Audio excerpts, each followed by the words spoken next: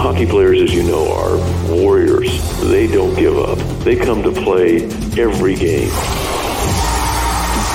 It's time for Nightcap, a cupful of the Vegas Golden Knights. From highlights to interviews to special events, the puck starts here.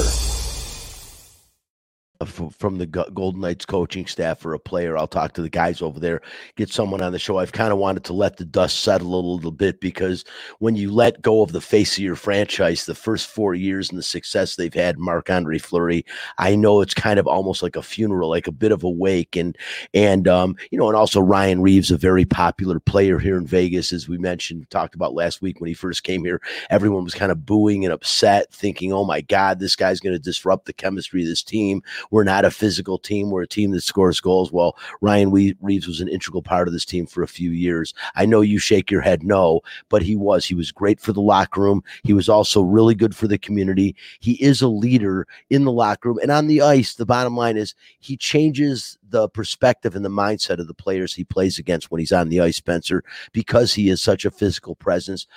Probably that if you want to go tough guys or goons, the number one in the National Hockey League right now.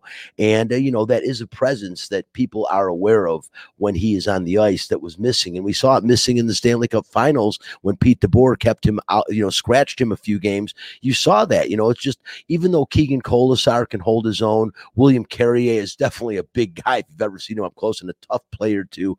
They don't still command the physical respect that Ryan Reaves did and does in the National Hockey League. So it's a little bit of a step backward. I don't think anybody fears Keegan Colasar or Will Carrier, although they should. Will Carrier could probably kick some serious ass. But the bottom line is Ryan Reaves was a feared player, and he definitely changed the way opponents would play against him when he was on the ice. So that is a loss to me. I mean, you're not losing a guy that's going to be a threat to put very many goals on the board in a season.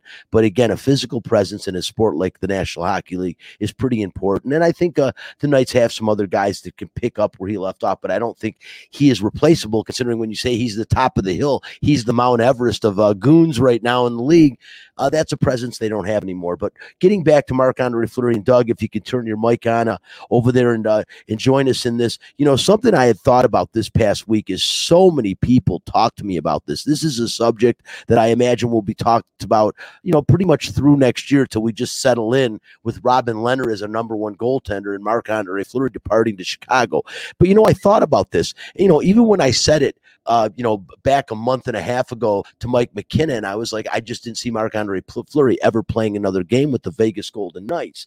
But the one thing I thought about was, and I asked all the time, is this going to tarnish his legacy? Is that game 3 flub, which was a monumental flub? I don't care what anyone says. Yes, it happens. We all make mistakes, but he nonchalanted a puck in game 3 with a minute to go in a hockey game that you're winning, and it ended up costing the game. And ultimately people can argue that was the turning point of the entire series. So it's huge. But I was thinking about it. It doesn't it kind of redeem him a little bit, or I should say quiet everybody when he gets traded, because now all Vegas jumps on the Marc-Andre Fleury bandwagon. Everyone's like, most of the hockey aficionados are upset about this move, are actually hurt about this move, which I really love, because I think it takes the sting out of what he did in game 3. Doug, your thoughts on that? Do you think a little bit by him getting traded, it gives everybody something to complain about in his favor? So you stop talking about game 3 and the fact that given up goal could have been the turning point and may have very well cost him a shot at a second Stanley Cup Finals in 4 years.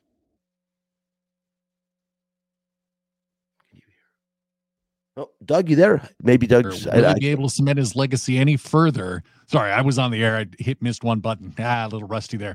But you look at some of those things, and look at a player like a Tom Brady who switched teams and then won another championship. LeBron James did it. I mean, just recently. There's also Kareem Abdul-Jabbar, who that's going way back. But you're exactly right in that, I'm glad he's playing for the Blackhawks. Great guy. It'll be great to have Chicago come in here. And can you imagine T-Mobile, the Fortress, on that day? But yeah, it's kind of an interesting thing. Change of location. That was a big mistake. I agree with you 100%. But I think that he can And let's face it, Chicago's probably not in a position to win the cup this year, but even just a solid performance again will help cement his legacy, because when you can do it with multiple teams, somehow to me that almost means more. I agree with you. And, the one thing I do like about the Chicago Blackhawks, and there's very, very little being from Detroit that I like about any Chicago franchise.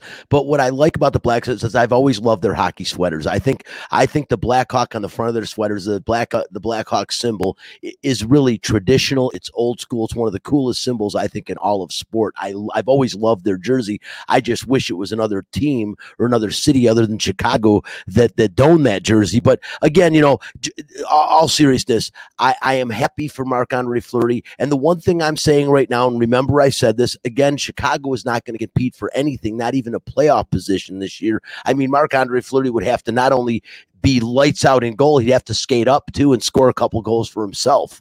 But I'm hoping that somehow there's some team that needs a goaltender that actually could contend in the playoffs next year that would pick up Marc-Andre Fleury. I don't see that right now looking at the upper echelon of the National Hockey League franchises, but anything can happen in sports. One day a guy's healthy, the next day he's out for the season, and that's professional sports.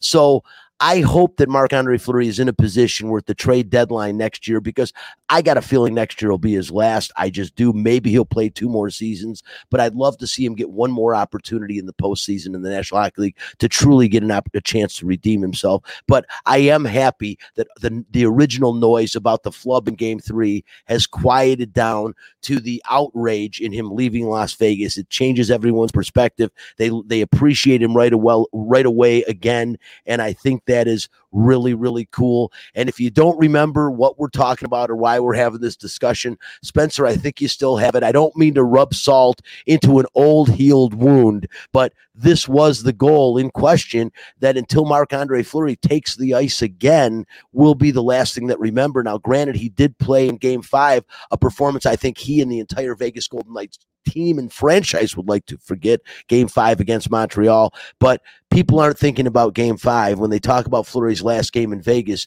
that'll be the one they remember, and this will be the goal. I would expect Price to maybe follow this one up the ice here if they get control. Racing as Anderson got a piece of that. Scores! Josh Anderson! As Fleury misplays it, and the game is tied. I think every Golden Knights fan, you look back at that game, and I think all of us, Doug, Spencer, I think everybody out there was praying after that goal that somehow the Vegas Golden Knights won it in overtime. I really thought they would. I thought they'd come through and win it for him in overtime, and that could be put immediately behind him, but that just wasn't the case. And the worst possible thing happened with them going into overtime and losing that game. But enough of that. We'll talk plenty of Vegas Golden Knights as we talk about Nightcap. We have Nightcap on the show every week. As I mentioned earlier this morning, Doug, Spencer, I'm sure you guys have heard about it, a very legendary coach. I want to say it's sad and a tragedy, but he was 91 years old, and I'm not sure that any 91-year-old in history, and I'm sure there's a few, I can't think of any offhand, that probably lived a fuller and a better life than Bobby Bowden. So I don't think it's a time to reflect on the fact that Bobby Bowden left us at 91 years old of pancreatic cancer. I think it's time to reflect on an amazing life. And, Bobby Bowden, if you listen to this little audio clip of Bobby Bowden, it wasn't about, we've got him in the locker room well so you can hear him, but this one is what Bobby Bowden had to say. This was with thanks to ESPN, but this is him and what he wanted. What basically his legacy, I think. The way I would want to be remembered is that the boys played for me, thought that they were better persons because they played for me. That really sums it up. I mean, he cared about his players tremendously. And I was watching, I can't think of who it was on ESPN this morning, and really interesting. He was talking about Bobby Bowden, and he had a relationship. He had covered Florida State sports. And he said, his grandfather had played, because Bobby Bowden, one of the things about Bobby Bowden, I mean, his coaching career started way back in I'm thinking it was 1945. In 1949, he was a quarterback at Howard. I think his coaching career started in 63. He coached at, it was God, I'm trying to think of the school. I can't remember it now. Some small school in Alabama, like a junior college. But and I'll look for it and try to find you that information. It was actually 1956. I got it now at South Georgia Junior College. Okay, he was also the athletic director, the track coach, the head baseball coach, and the head basketball coach. True story. All of them in his first coaching job. He went in and just became everything. But what was really cool is the person that was talking about him on ESPN today said his grandfather had played baseball for the South Georgia Junior College, right? His grandfather. So he went up to Bobby Bowden, and Bobby Bowden actually coached him, his grandfather. And he told Bobby Bowden, hey, my grandfather. And Bobby Bowden said, we called him Itchy, and he had a whole story about the kid. Some kid that played baseball for him back in 1956, and he's got but this is the kind of guy that I heard he was. I've gotten a lot of opportunities just doing this on almost a part-time basis to interview so many people and meet so many people. Bobby Bowden's one I wish I would have met. The friends that I have that have interviewed or have met Bobby Bowden just said he is so gracious. He answers every question, even when he's angry in the press room. You'll know he doesn't like the question yet, but he'll still respond to it. He never walked away from any responsibility. Unbelievable coach when you think about 337 career wins, the second most in FBS history, 21 bowl games, second most, believe it or not, behind Joe Paterno. And he was inducted into the College Football Hall of Fame in 2006. He coached Florida State for 34 seasons, Spencer, which is pretty amazing. And when you think he won 2 national titles also, by the way, 1993 and 1949. But at one point, out of those, the 21 bowl games that he won, at one point he won 11 straight. 11 straight years he went to a bowl game and won 11 straight. That is still an NCAA record to this day. He is a true legend. If you remember We Are Marshall, the movie, they showed him when he was coaching at West Virginia and how he helped out the new coach of Marshall after they had a tragedy. He invited him in, gave him all his game films to help the guy run the veer, which was a simple offense. He was just, if you talk about pay it forward or put that term in the dictionary, I would think Bobby Bowden's face could be next to it because he always paid it forward throughout his career from everything I've read and heard about this guy. And it is, like I said, a tragedy that he's leaving this earth, but at 91 years old, and you said it when we walked in here, Spencer, today, that's a pretty full life. Yeah, so I don't have any personal experiences with him, but he seems to have touched a tremendous amount of people, and you just have to appreciate guys like that because it's like almost a dying breed, which is kind of like a dark way to say it, but clearly this guy was a touch above the rest. Yeah, he was, and rest in peace, Bobby Bowden. Condolences to his family, but I'm going to smile whenever I think about Bobby Bowden. He just had his way about him, and the funny thing was, as nice of a guy he was, don't think for 1 minute he wasn't one of the greatest competitors ever. I mean, he wanted to win desperately. Football was a physical game, and he preached physicality as much as any coach ever, and this is indicative of that. On the first play of the game, show that guy what a tough day he's going to have. He's got to know that he's going through 60 minutes of hell if he stays out there. Hell if he stays out there. Bobby Bowden used to tell his teammates his players, he would tell them, he would say, look, I want you to hit him so hard that every time the officials got to get together and try to decide whether that was an unsportsmanlike conduct penalty or not. I mean, that was Bobby Bowden, but you would have never known it when you talked to him off the field. A gentleman, a great guy, a great family man, and his kids, his wife, everyone just had nothing but great things to say about this guy, and he'll be sorely missed as a human being, but his legacy will live forever, and he'll always be known as one of the greatest football coaches in history. Florida State, they had their issues, but every major college program has had their issues with some incidents. Florida State, for 34 years, considering his length of time there in his tenure, they were pretty clean. I mean, as far as everyone knows, like I said, I mean, they not big issues or anything ever. Bobby Bowden never accused of anything terrible, but pretty cool guy, and he is definitely going to be sorely missed. All right, Spencer, go ahead. You can do fact this. Fact this. If you don't like the facts, take your ass back to bed. Fact this. The fact, there was more breaking news this morning. Indianapolis Colts linebacker Darius Leonard signed a 6-year contract extension worth just under $100 million. This makes Leonard the highest paid inside linebacker in NFL history, and it comes on the heels of Bills quarterback Josh Allen's $258 million with $150 million guaranteed in that contract, which is the most guaranteed money in NFL history. Spencer, help me because I'm not understanding this. It seems like too much money. I mean, yeah, they're both in their mid-20s, but really? Well, I mean, here's the thing. Josh Allen had one good season. And think about it also this way, right? He's still on his rookie contract, so he still has another year after this. And then the fifth year kind of option comes at that point. One year he's making over $50 million. I think it's 2025. I believe he makes over $50 million in a season. His 6-year average is higher than Patrick Mahomes. I know Patrick Mahomes' contract overall is worth more. Be just like in the next 6 years, because that's how long Patrick Mahomes did not get as much guaranteed money. No, $9 million less, as a matter of fact. So I don't know. I mean, the thing is, you could say, is it a discount? But I don't think so. If he's making that much money, wouldn't you rather wait at least one more season? And if like he has an average season, then you can franchise tag him 2 years after that. You have a lot of flexibility. I mean, what does this do for Lamar Jackson and Baker Mayfield's contract from the same class? I mean, it is going to be very interesting to see, now you're getting an inside linebacker that's getting $100 million contract. And I will tell you, Darius Leonard is in 2018, led the NFL in tackles. He has been a star since he's walked in the door of the National Football League. He's 26 years old. Looks like his best years are with him right now and still in front of him. He did have some ankle surgery that's a bit of a concern, but he's a stud. I'm not saying that. You hear $100 million for an inside linebacker. I know when Doug Douglas came back to Lotus after a little hiatus, was doing a few other things. Doug, did your contract extension look anything like that? No, but we also don't charge for parking here. I think that's one of the big keys.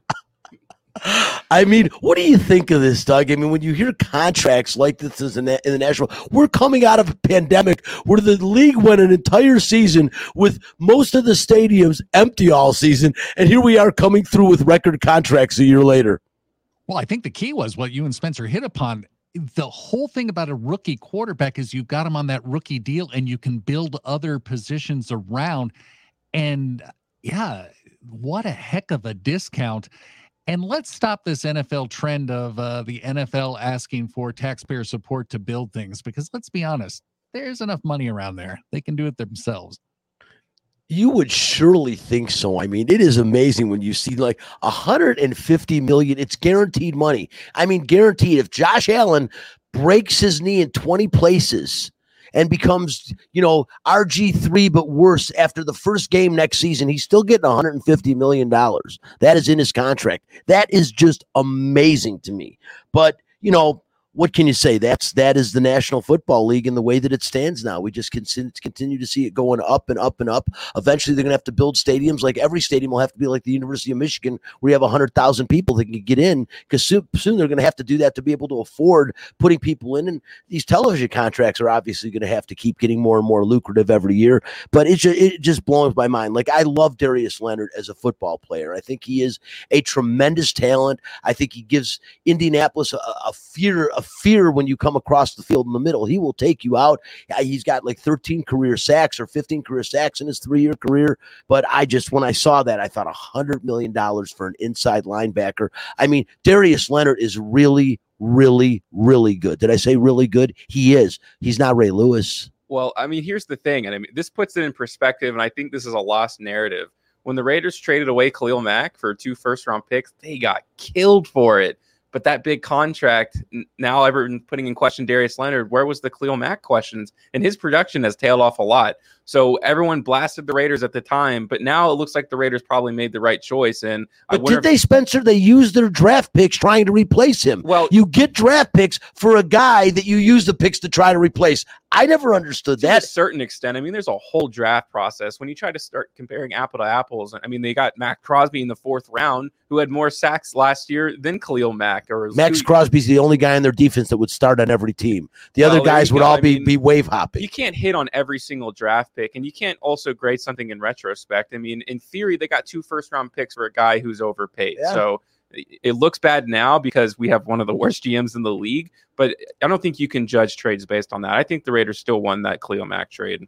All right. Well, I'm not gonna argue with you on it. I felt at the time it was a terrible move, and I thought John Gruden as an incoming head coach, all kinds of fame. I'm not going to say John Gruden's overrated. I like him. I like his style. Players seem to like him, but he got a $100 million contract. If he would have thrown Khalil Mack a bone and said, you know what, I can probably get through my life on $90 million. Here, Khalil, take another 10 and stay with us, just to make the offer and the gesture and seem like he wanted Khalil Mack. I understand we've seen his production tail. Not that it wouldn't have if he stayed with the Raiders either, but at that time, Khalil Mack was on the same page or the same pace as you would consider an Aaron Donald right now. And that's what Khalil Mack was at that time. The Rams, you would have to steal and chloroform Aaron Donald, get him out of there, hide him in a closet for 2 years before you could play him. That's how the Rams are holding on to him and paying him. I just don't think you let a millennial player go as easy as they did. I understand you're going to say it's not easy. It was a lot of money. I get all of that. I just felt it was a really bad move for the Raiders. And put it this way, yes, his production has tailed, but is the Raiders defense any better now than it was then? Well, I mean, he won Defensive Player of the Year. Okay, they were still the worst defense in the NFL. That's what I'm saying. It's no better now than it was then. It didn't help, and it's not gotten better. And Gruden in a couple of years is going to have to shore it up, because I'll tell you right now that records of 8-8, 7-9, and even 9-7, if it doesn't get you to the playoffs, are going to get old here really, really quick. Vegas has gotten a little bit spoiled, not a little bit, but a lot spoiled with the Vegas Golden Knights. Winning is now an expectation at the professional level. And right now there's an enamour with the Raiders. They played last year in front of no fans. This year they'll even get a little bit of a pass, not from you and diehard lifetime Raider fan, Spencer, but they'll get a little pass from Las Vegas audiences. But if they don't start winning soon, it's going to get old here in a hurry, especially with the success the Golden Knights have had. It's become a little bit of an expectation. But listen, let's move on real quick. I did want to talk about the Olympics and the women's basketball team, which has been nothing short of amazing when you look at what they've done cumulatively over the last 7 Olympics, since they've won 7 straight gold medals. And of course, Sue Bird and Diana Taurasi were on 5 of those Olympic teams. The 2 of them both first played in the Olympics in 2004. If you want to date, that's the year I moved to Las Vegas. I think there was still 1 or 2 dinosaurs running around back then. And here they are. Bird is 40 years old. I think Taurasi is a couple years younger than her. But this women's team, Spencer, has won 55 straight games in Olympic competition. I mean, that's ridiculous. When you think of how, I mean, the men's team lost this year, that is all NBA players and the best by far in the world, and yet how great of an accomplishment it's been. And what's crazy is Sue Bird, who turns 40, I think, real soon in days, she has announced officially she's done, she's kaput. But when Taurasi was asked, will she be in Paris, she says, I like Paris. The weather's kind of lousy there. I think Diana Taurasi is going to try to come back and win a 6th gold medal, maybe to trump Sue Bird, maybe to be the best ever, maybe just because she feels it's only 3 years away, not 4 right now. So maybe feels like she's got enough gas in the tank. But how good of an accomplishment is this, and how big of an accomplishment is it? This is the way I like to contextualize like how good Team USA is and just the women's sport in general. I actually made my name, like my first name in sports, because I made a big video about the WNBA. Here's the reality of the situation. I mean, they're so young. Like the WNBA and all of that is like, it's barely started. 20 years into the NBA, Rick Barry was the best NBA player. I don't think that guy would be playing on a lot of rosters today. So what these girls realize is that now there is a real career. Rick was better than his sons, and they played on NBA rosters in modern times. Yeah, so like now that it's a real career path for them, they're like girls younger and younger are starting to get into the game. So the skill level is only going to get better. Asia Wilson, Ogunbowale, like these are the next, guard of the WNBA, but it gets better. Like every single draft class, it used to be 1 or 2 deep, in my opinion, for the WNBA. Now there's probably like 5, 6, 7 girls who are actually playing rotational minutes, and you'll see those start to go on Team USA. It's only going to get better, and obviously, you have to appreciate Diana Taurasi and Sue Bird, who held it down for such a long time. But I don't think their streak's going to be ending anytime soon, at least for gold medals. Your winning streak is one thing because, Team USA lost some games here and there, but they ultimately won the gold medal. They're still the best. But for Team USA, I think it's just going to get bigger because the WNBA is growing and it's not as big. Well, the overseas. WNBA is also like the NBA, making women's basketball a stronger international presence. Even though women's pro leagues in Europe and stuff, they get paid really well, and they go to China, they go to Europe to play basketball. And the WNBA is kind of an afterthought because they really don't pay the players like they do in Europe. But, Kobe Bryant, rest in peace, did such a tremendous job for the WNBA, really putting it on the map. But I think this women's, what they're doing now, and now adding the 3-on-3 basketball, I think you are going to see it grow exponentially. But I do think these other countries are catching up a little bit. But it is a juggernaut. It was really cool for the Las Vegas Aces. 3 of their stars, really significant parts of the, with Asia Wilson, as you just mentioned, of the women's regular team, and then with Kelsey Plum and Jackie Young getting an opportunity and won a gold 3-on-3. That was really cool to watch. And Kelsey Plum, man, a couple of years ago, they talked about her not being able to score, and, she had the Achilles injury. It looks like she's better now than she was before the Achilles injury. Oh, yeah. She's been incredible this year. And she's had a 6-man role a little bit, too. I think she could average 30 points per game. All these aces are having a lot of success everywhere else. So hopefully, the team can also reciprocate. Well, hey, that. Spencer, right now they're coming back. They play next Sunday as their first game back. The Aces are no slouch. They have the second best record in the WNBA. They're a half a game behind the Seattle Storm. That is an all-star roster, and they've beaten Seattle twice. This is a good team. They play the Mystics next Sunday. Will be their first game back, and we'll get Bill Laimbeer on the show soon. I enjoy the WNBA. I enjoy the caliber of play, and I'll tell you what, there is some really, really good talent, and it's a lot of fun to watch. As you said, you get down to Mandalay Bay Event Center. It's definitely a fun watch, and I'd get down there and enjoy it. And plus, I just really like the whole experience down there. Good group of people. The media staff is tremendous, and it's great. And talking about the Olympics, I was going to ask you, Spencer, a little bit limited on time, but the Olympics, what I've noticed, like especially with my kids and the younger generation, and I don't know if Doug feels the same way, but it just seems like they're not nearly as into it, even as I was growing up. Maybe there's so much more to watch now. There's so many more distractions that's why, the Olympics was much more of a big thing when I was younger, because you didn't have, all these other things to get involved in. But I watched everything, and I still do. I still, like this year was really cool. A woman won the women's gold medal in fencing. That's not a traditional U.S. sport. And yet that was a really cool thing to see.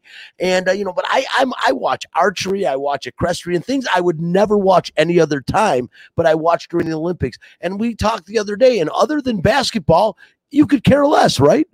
Honestly, it's not so much about caring less, because I like water polo. That's just one of my favorite Olympic sports. I love water polo too. So it is great to see these athletes in their prime and to be able to do these things. But I've told you before, and I'll explain everything here. I think the Olympics is incredibly corrupt, and I feel bad watching it.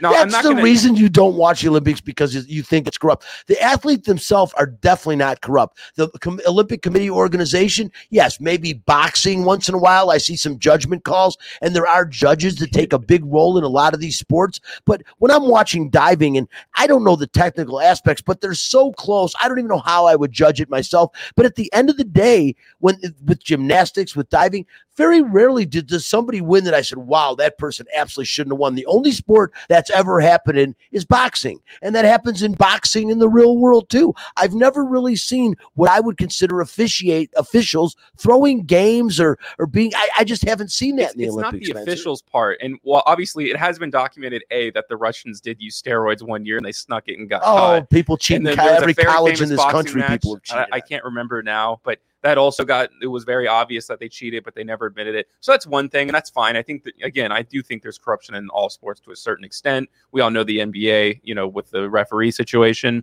But I'm talking about the U.S. gymnastics team, like the whole sexual assault allegations that went down through there for like 20 years. And that's USA, which... that was tragic, Spencer. That was a tragic story. The Brazil Nassar, the worst part is I was at Michigan State the same time Larry Nassar was there as well. Disgusting stories. But again, in all sports, we have these things, and it's not was protected by. No. Like I said, I'm not going to justify any of that. One of the most disgusting, repulsive things in my life. Like I said, the fact that the guy was at Michigan State is just so bothersome to me. It's not even funny. But again. the games themselves, the competition itself, I love it. And Doug, real quick, I know we're a little behind on our log, but chime in on this. How much do you watch the Olympics, and do you watch it more or less now than you did in the past? Way less. And Chris Wynn just made a good point. The tape delay does kill it, so the time zones are kind of bad. But also back in, and Brian, you and I are old enough, it was amateur status for the U.S., which I liked. I don't like pros being in there. And also it felt like the weight of the world was us against, during the Cold War, the Soviet Union. And that, it just kind of meant so much more back then. And thank goodness, that hopefully there are still aspects of the Cold War around, obviously, but it's not, there's more countries involved in it. So to me, it was confusing. I couldn't figure out where to watch it half the time. I did watch some volleyball because I do like to watch volleyball, and I did watch some basketball and a little bit of water polo. But I mean, total, I think in this whole thing, probably less than 2.5 hours of watching. Yeah, I can't believe how much I watched this year. But then again, the first week of the Olympics was my last week with COVID-19. So I was kind of stuck at home anyway. So that did definitely play a part in why I watched the beginning. But I still find myself every night I get home from my office and I flip on NBC. It's been on NBC. It's been on like 4 different channels. So you can see so much. I thought, like I mentioned last week, I thought the men's golf was so exciting when you got, of course, Xander Schauffele winning the gold medal and, an unbelievable day by Rory Sabatini. But they have 7 guys in a playoff for the bronze, and even the women's tournament yesterday, they ended up having 2 women compete for the silver and bronze, that they were in a playoff. And I really found it fascinating. Again, some tremendous stories, and I wish I would have written the athletes' names down, but you had one in cycling. You had a guy from, I believe, Austria that nobody knew anything about. He was nobody. And they, have the other teams competing and helping each other. And this guy was a rider by himself, and he escaped the peloton, which is the pack. Early on, he got himself into as much of a 10-minute lead, and the announcer, who was, said to be covering bike racing his entire life, and he was a bike racer himself, was saying that this is the greatest upset in bicycling history, which I said last week. To hear a statement like that, the greatest upset in bicycling history, put that in perspective, how big that must be. And he didn't even hear it. Nobody heard of this guy. And he got 10 minutes out and they couldn't catch him. He ended up winning by about 2 minutes. But it is an amazing story. And there were other stories like that as well, of people that just all of a sudden show up and give their best effort in the Olympics. But it's a great story. I do agree with Doug. I liked it better when you had the amateur status. The only thing that would bother me, and that's what made Miracle on Ice so great in 1980, but it bothered me because other countries had professional sports, and somehow the Russians had this way of where they weren't getting actually physically paid, but they were living the lives of princes and kings down there in the USSR. So they were professional. There was one point that Tretiak was the best goalie in the world. There's no way he wasn't living like a king in Russia. But again, that did make it so much more special to us, as a country, as a whole, cumulatively, to win something so big, because that made the upset so much more monumental. The same type of upset it'll be when women's basketball team finally does get defeated one day. It will be that type of an upset. So pretty cool. But yeah, the Olympics really have gone backwards, and it's not as important. And to me, I just think it's really cool, the camaraderie of all the companies, the opening ceremony this year. Honestly, the opening ceremony I thought was one of the best ever that Japan had, with all those drones. I don't know if you saw it, but they had a moon of drones above the stadium. It was one of the most spectacular things.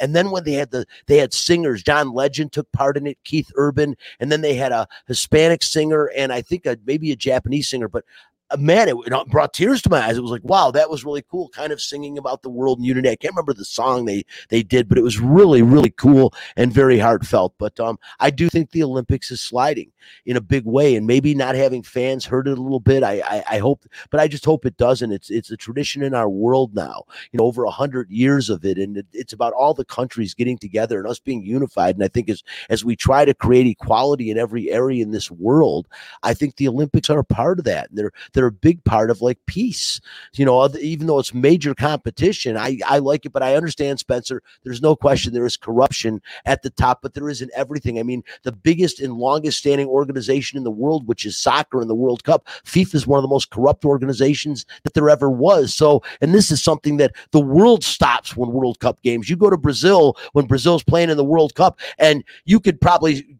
you could probably vandalize every store on the main street there. I mean, nobody is out in the streets. That's how big the World Cup is, and it's run by one of the most corrupt organizations in the history of sports. So enough about that, as we're getting a little bit lower on time.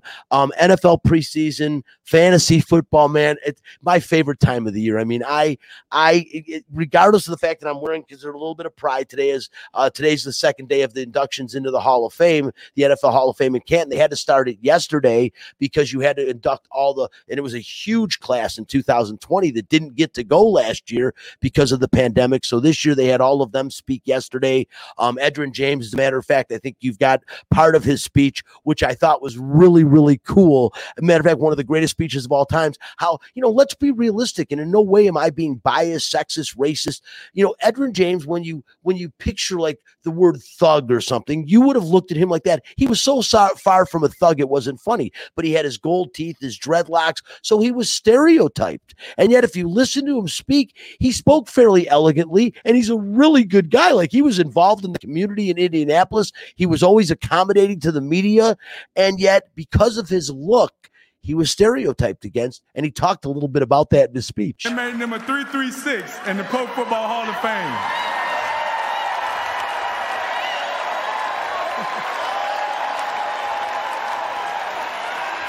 My career started with gold teeth and ended with this gold jacket. Good night and God bless. That was the end of his speech. And, started with gold teeth and ended with a gold jacket. I loved it. And, he got a rousing ovation, and it was really cool.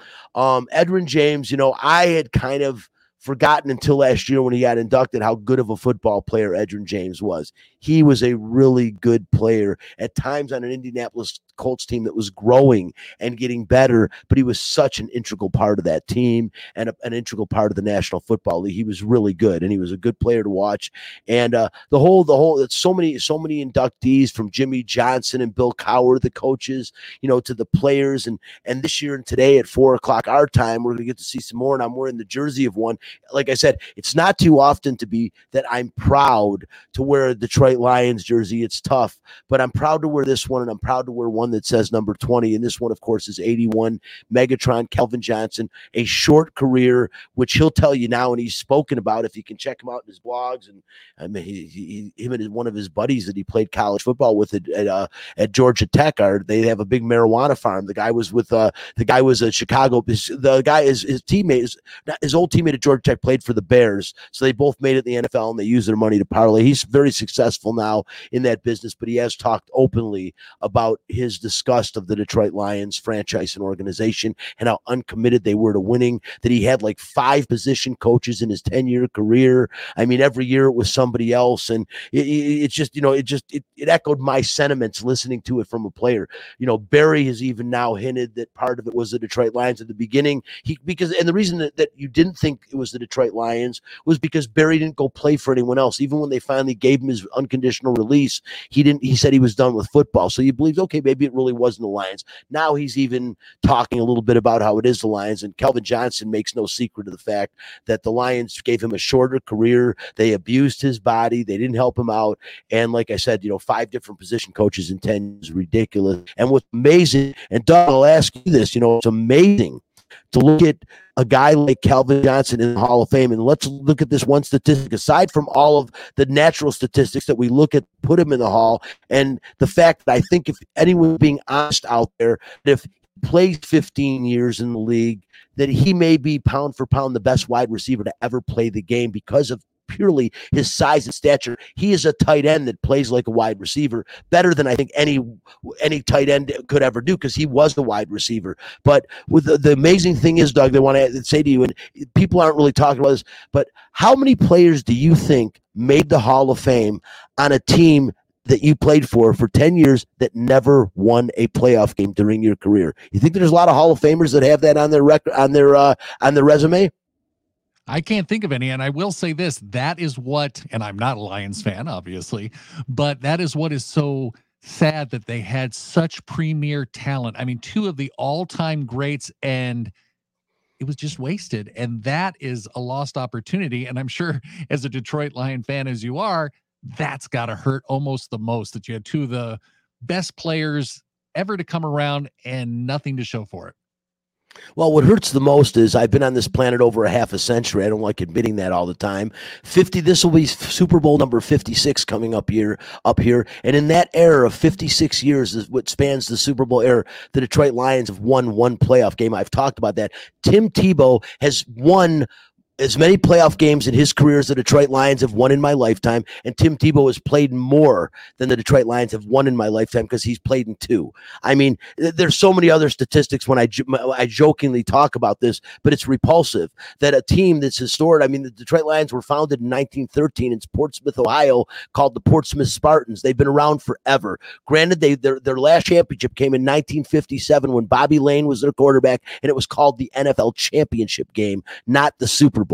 It is truly amazing when I say that statistic to people. One playoff win in the history of the Super Bowl. People are astonished. I say Browns fans, Browns have played again in 4 AFC championship games in my lifetime. They've won 9 playoff games. I don't want to hear from them. Okay, they have a much better record. All the franchises, the expansion teams that have come up after us, Seattle, Tampa Bay, Jacksonville hasn't played in one yet, but Carolina's played in a couple. I mean, this is ridiculous that the Detroit Lions have not even sniffed a Super Bowl in my lifetime. And as you mentioned, Doug, that is the second thing that pains me the most, is arguably 2 of the greatest players in history at their position. Statistically, neither one of them is going to get that nod, but Emmitt Smith would have retired long before he did it. Barry Sanders didn't quit playing after 10 years because Emmitt would have never caught him. Nobody would have caught him. And Calvin Johnson, again, a career cut short because he played for a bad team, a lot of injuries, but probably the most electrifying and dynamic receiver of all time, simply because he was almost 6'6" and had hands of Jerry Rice. That's pretty amazing. And yet those guys have nothing to show for it, except they do have gold jackets now. And again, cumulatively, 21 years of football and 1 playoff win be two of the greatest players that ever played the game. It's repulsive. And I'm sure Chris Wynn, who's chiming in, him being from Detroit as well, he definitely suffers my pain and I'm sure echoes my sentiments. But I'm astonished by that. Real quickly, we mentioned we were going to talk about the NFL, Spencer, and the players and the teams. Give me any news. You're the Raiders guy, and I told you were Raiders guy. Anything going on that you've heard at Raiders camp that's happening? Well, it's truly a tragedy, and this is sickening to me. They keep promoting all these players like Edwards and all these other receivers, Hunter Renfrow, trying to elevate their status and make it a purpose that these guys are wide receiver ones when they're not.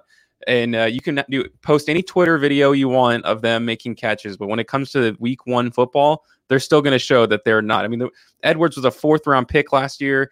Hunter Renfrow was a 6th-round pick. There's no wide receiver 1 for the Raiders. I know you think it's Darren Waller, but tight ends just simply cannot be wide receiver 1s, in my opinion. The Raiders are going to be an absolute mess offensively. I think I disagree with tight ends can't be wide receiver 1s. I think they can. And I think for a few years, Rob Gronkowski was wide receiver 1 in New England when they didn't have any Hall of Fame receivers. He's a Hall of Fame tight end, and they had no Hall of Fame wide receivers other than maybe Randy Moss, if you want to count 1 year.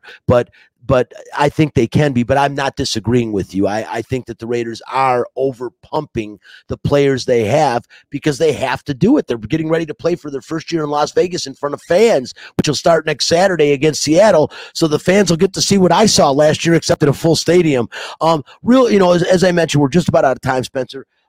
Fantasy football. I'm going to just throw quick questions at you. If you had your choice right now, and to pick any quarterback to start in the National Football League, who's going to start your team, and who would be your first quarterback pick? Oh, Patrick Mahomes. Okay, is the easiest. I know. It's a pretty easy one. What about running backs? A little bit interesting. I know. We both think the same way, but the guy we're going to pick was hurt last year, but I do think he's still, because of his versatility and the fact he's an all-purpose 4-down back. If you play 4 downs, he would be my number 1 guy, but it starts to get a little dicey after him. And it's funny because if you look at like most fantasy lineups, he's actually the number 2 pick in the draft and somebody else is in front of him, but I'm going with Christian McCaffrey.